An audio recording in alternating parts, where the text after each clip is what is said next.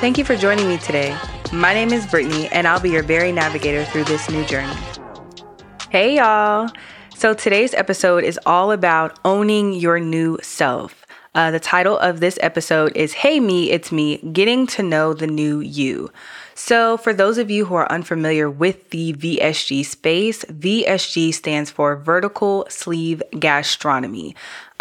Essentially, it is a weight loss surgery for people that have pre-existing ailments such as PCOS, which is polycystic ovarian syndrome, diabetes, several other things. The list goes on, but what it does is during the surgery, what the surgeon does is shrink your stomach, aka they get a nice little scalpel and they cut away at your stomach, leaving only a banana-sized sliver. I know that sounds really invasive. It's not as invasive as you think. But the cool thing about the surgery is that once they begin the process, they get to unveil and see things that you probably wouldn't see, like in a normal circumstance. So for my particular situation, when I got my surgery, I had a hernia. Mind you, I've known about this hernia for a while. I've expressed concern about the hernia, and it seemed like nobody was trying to hear me because I've had 2 kids, 2 C-sections. They kind of just brushed it off like, it's probably just your body going back to normal. You don't have anything to worry about, blah, blah, blah. And at the time, I was 22 when I had my son. And then 4 years later, I had my daughter. So I wasn't really pressing the issue, but I was pressing the issue because I'm like, I've done this 4 years apart. I know what my body's supposed to look like. I know how I'm supposed to bounce back. And it seemed like the doctors were just brushing me off. So when I finally got to the surgery table, my doctor was like, yo, we can't even do the surgery because there is a hernia. You got to get that taken care of. So I'm asleep and they just had to make an executive decision. And when it was all said and done, the hernia was like the size of a grapefruit, a softball. It was incredible. And if you look at some of my pictures on Instagram and stuff, I've posted it in my stories numerous times. You can actually see the hernia in my upper stomach.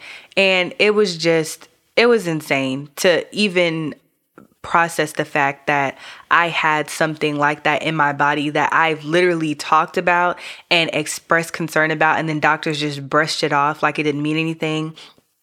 And I'm sure that they get so many people that are concerned after childbirth because, when you're a first-time mom, everything is a concern. Everything is alarming. Everything is new. So I get it as a doctor, a new mom coming. But I was a second-time mom. I'm not coming to you for no reason. I'm coming to you because I'm concerned about this hernia. And at the time, I didn't know it was a hernia, but I knew that something was wrong because when I bent backwards, you could literally see the bulge out of my stomach. But that's neither here nor there. But post-surgery lifestyle, it's really amazing. For the most part, I can't even lie and say that it's always sunshine and rainbows because it's not. Personally, my experience after surgery was very interesting. So prior to surgery, a lot of people, they go through different processes. So with my doctor specifically, which is one of the top surgeons, especially highly recommended for bariatric surgery, his name is Dr. Richards in Atlanta. He requires some things as well as your insurance, whatever insurance you have. And what I love about the team is that they literally give you a folder, a red folder of information that you need. Research, they give you a book, they set you up with a nutritionist, you get to talk to a psychologist. Like they have a lot of things that they prepare you for. You get to go to a class, like a pre-op class, and they also have a post-op class. And it's all free, the extra resources that they give you. And it is insurance covered. So I know so many people on TikTok and Instagram ask me, how did you pay for your insurance? Or how did you pay for your surgery? I heard it was so expensive. Check with your insurance first.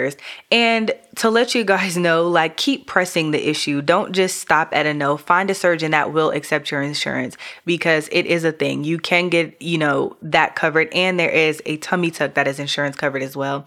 But we'll talk about that later.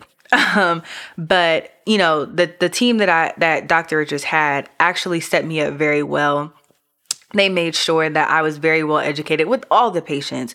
And they kind of leave the ball in your court when it comes to asking questions, but they do check up on you. They do make sure that you are 100% educated about the process, what is expected of you, why you have to do certain things, why they have a checklist, why you have to do things in a certain order, and why certain things matter. Like, they're very good for making sure that you understand the process. And that's just the preparation. Then, depending on your BMI, which is your body mass index, you get to, or not get to, because it's not a treat, you'll have to be on a liquid diet. So that's right before surgery. Depending on your BMI, you can have 2 weeks, I want to say 4 weeks, or 6 weeks. I had 3 weeks simply because my date got pushed back because my insurance took a little bit longer to respond, because they had to go through all of my documentation and make sure that I did in fact do all of the requirements. And I did. And the only thing that I had to pay out of pocket was for the surgeon's assistant and all of the supplements that I needed prior to my surgery, like the liquid diet, all the stuff that I needed for that, the vitamins that I had to take, all of that. But that was just the preparation and the pre-op. And my preparation process was for 3 months. And then after that, it was interesting. And I was talking to my friend today, and she also had the surgery, and we were just, talking about how it's crazy how you go through this surgery and then after the fact, you're realizing that you have so much to unpack. In the beginning, you go through all of this time and, you get all this pre-op stuff done. You meet with a psychologist, you take these personality tests, these psychological tests, you go through all of these groups and these support groups, via virtual or in person. And things are like, okay, I'm checking the boxes, I'm doing what I'm supposed to do. And then afterwards, you realize that you are not as prepared as you think. And it's not to scare anybody who is listening who has not had the surgery, or somebody who's listening who is about to get the surgery, or you're in the process or you're contemplating. But there is no explanation to the different levels of things that come out after this surgery. Once I got the surgery, I think I was so emotional because I was prepared for the new looks that were possibly coming because the body was coming, the questions that I was going to get, the people that wanted to know more, people that were inspired. I was prepared for all of that, but I was not prepared for the quick changes, like from wearing a 2X to like a 1X and then a large, like within the matter of 3 months. And I know for some people that's like, well, what did you think the surgery was going to do? Did you think you were going to lose weight, 5 pounds every 6 months? No. I was 100% aware that I was going to lose weight quickly.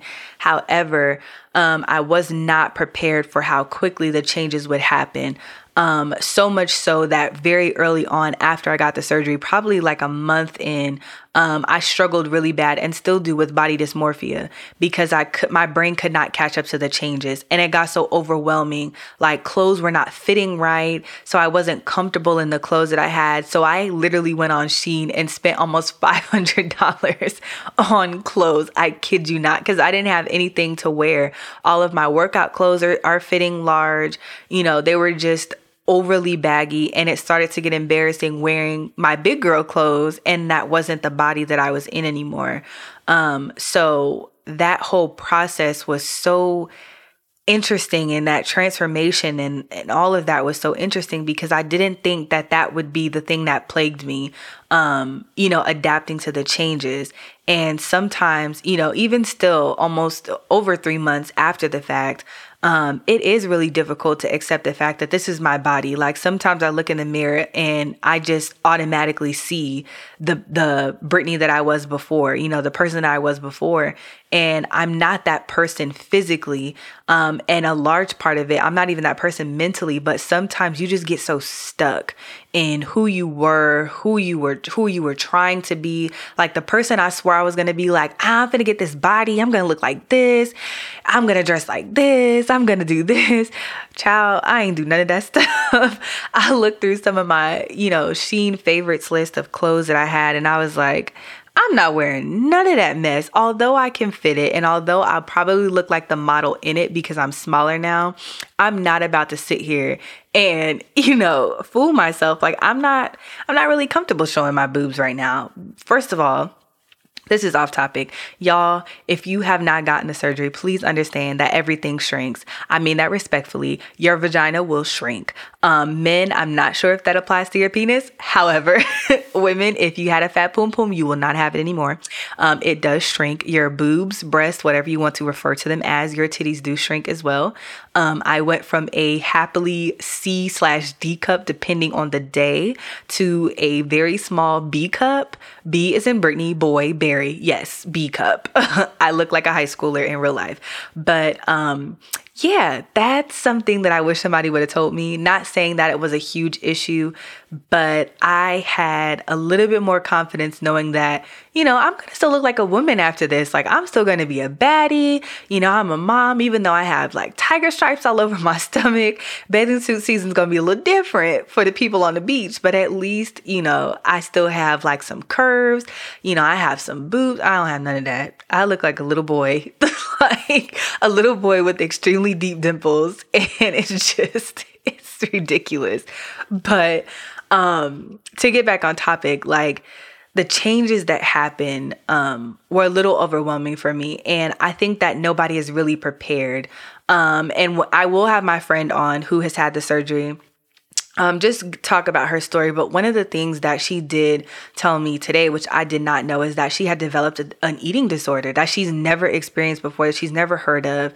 And it's crazy because there are things that you think that you're strong enough for. Even prior to her weight loss, she's always been the strong friend, the friend that always had it together. She always knew that she was beautiful, never had an issue, at least outwardly showing that she was self-conscious, any of those things. She was one of those people that it didn't matter if she was big, small, short, tall. She just knew that when she walks in a room, she was the HBIC and all eyes were going to be on her. She was that way since we were in like grade school. So hearing that and how she struggled with that was really surprising to me because I'm like, you get outside of this surgery and you realize all of that you had in your mind about, I'm going to do good. I'm going to be this. I'm going to be that. I'm going to do this. I'm going to do that. This surgery will show you your true colors. And it's not in a bad way. It's not a bad thing. There's a lot of things that occur that, you're not necessarily prepared for. And there's no way to prepare you because everybody's baggage, everybody's skeletons in their closet, everybody's traumas, everybody's healing process looks different. So I can't tell you, oh, you're going to struggle in this area of body dysmorphia, or you're going to struggle in the eating disorder department, or you're going to struggle with this. I know people that struggle now that they've had fibroids, or I don't know her personally, but I've heard her story. She had fibroids when she was larger. And then after she got the surgery and started losing the weight rapidly, she started to feel the pain of the fibroids more. And it's crazy because some of us have ailments that we didn't know about or we didn't feel as intensely. And then the surgery happens and you realize, dang, like this is a thing that I have to address now. And sometimes, the addressing is physical pain. Sometimes it's emotional pain. Sometimes it's mental pain. Sometimes it's just old relationships that you had that no longer serve you. And I think that, going through this process, although there are so many underlying things that can pop up, that can happen, that can occur. It just brings to the light so much. It does not matter how much you prepare, even as a parent, it does not matter how much money you have. It does not matter how much you prepare yourself, how you get your business together in this. Nobody's truly prepared for the next journey. We can think that we're prepared and we can think that we've done all that we can do, but there's always work to be done on the other side. I love when new moms or new couples like, oh, I want to have a baby, but I want to be prepared. I want to work. I want to do this. I want to do that. I want to get my life together. I want to save $100,000. And then they have the kid, and I'm like, yeah, but then you have your child and your child has a disability, or they have, something going on. There's no amount of money to prepare for that because it's an emotional journey. It has nothing to do with how much money you've stored in your bank account, how nice your house is, how many countries you've visited, how many things that you've done with your life. That child that has that disability or that sickness or that life-threatening thing does not care about any of that. Right now, you have to show up in a way that you didn't prepare for, because nobody prepares for their child to have Down syndrome. Nobody prepares for their child to have cerebral palsy. Nobody prepares, for their body to go through a rapid change and all of a sudden experience fibroids, or to experience, emotional traumas, or have to deal with your past emotional traumas, or an eating disorder. Nobody prepares for that. It's just kind of something that comes with new territory. There's always a new devil that comes with a new level. And I think people really underestimate that when they look at surgery. Especially when it comes to weight loss surgery. I don't care if it's a BBL. I don't care if it's a panty surgery, the insurance covered, I can't even think of tummy tuck. It's a long panty word. I know it's penny to begin with, but nobody prepares for the stuff, that comes with that new level. And I think that it's really disheartening that I can't tell somebody advice to say, hey, you need to go ahead and prepare for this and prepare. There's nothing to prepare for. You just have to show up and say, God, you're in control. Wherever you want me to go, whatever you want me to do, I'm here. And I'm going to take every day by day, and I think one of the things that I share with people about my post-op journey is what my not my nutritionist, she reiterated it, but it was my psychologist that told me. First, I was like, what is one thing that's going to be troubling for me? Like, after you spent, 3 months with me, like, what do you think is going to be something that's challenging for me? And they were like, honestly, you have to keep yourself in the moment. Stay with the process. So you go through different phases. Phase 1, after surgery, you get to have liquids. Phase 2, you get to have soft foods. Phase 3, you start introducing some other things. And then phase 4, you're pretty much on your own when it comes to eating. You can eat crunchy things. You can eat whatever you want to eat within reason, but you don't have that many restrictions. And what the psychologist was telling me is, when you start thinking while you're on your phase 1 about phase 2, then you're going to find yourself not staying in that moment. So you're going to get frustrated when things aren't happening the way that they're supposed to be happening, or when you're not seeing certain things because you're focusing on phase 2 when you're still in phase 1. And there are going to be things that occur in phase 2 that are not going to occur in phase 1. You're not going to lose the amount of weight that you're going to lose in phase 2 because you don't have that many nutrients. You're only getting liquid supplements at the moment. Phase 2, you get to have soft food, so your appetite's going to change. Your stomach's going to get a little bit more stretched out. And it's different things like that really challenge, me personally, because I'm always used to planning for the future. I'm always used to getting, my organizer ready for the next step and the next journey. And honestly, after I got my surgery, I dissolved all of my businesses. And if you know me, I am Caribbean #1 and I'm from New York. So I am a hustler that can handle several jobs at a time. And I'm a tourist, so we don't stand down from a challenge. So it made silencing, or not necessarily silencing, but stepping away from my business is so very difficult for me, because I'm always used to doing something. I'm always used to being busy. I'm always used to being independent and providing. And once I dissolved my businesses, I had nothing else to do but sit and read the Bible. Like, I'm being so real with y'all. I could not picture getting back into something that took me to a different level of stress. And because of that, I had to make a choice. And I decided that it was time for me to focus on me and my healing, not just from the surgery, but from my mental capacity. If I could not handle it mentally, if it brought me even 2% of stress, the answer was no. And it wasn't because I did not want to handle stress, but my goal in stepping into a new body and a new lifestyle was to eliminate anything that was not, number one, pleasing to God, but beneficial for my growth.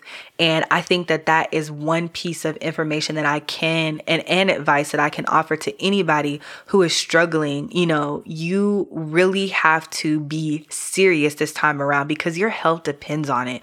Your sanity depends on it. Everything that you have worked so hard for in life comes down to the moment where you decide to say, I'm going to get up and go to the gym today. I'm going to get up and I'm going to walk today. I'm going to do this for me. I don't care if I have to save for it. I don't care if I have to work overtime for it. I don't care if I have to leave that job. I don't care if I have to leave that relationship. I don't care if I have to say no. I don't care if I have to say yes. You just do what you have to do. And I think that now in this new journey that you're in, it requires a new season for you to do everything that God has called you to do. And that is a part of this new me, this new journey, this new you. You have to decide what is non-negotiable in your life.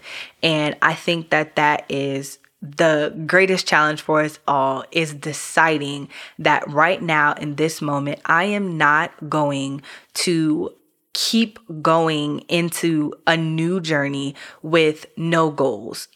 Set the bar high, set the expectations high for yourself, not so high where you can't reach them, but high enough where you can say, I'm going to commit to doing this. No matter what it is, I'm going to say yes to myself in this moment.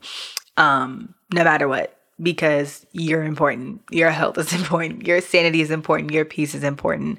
And that's it. That is my TED Talk for today. Yeah, I don't really know what else to tell y'all. This journey is very, very interesting. It has opened my eyes to so many things. I have seen people's true colors. I have gotten, so many questions. I've heard so many stories from so many people.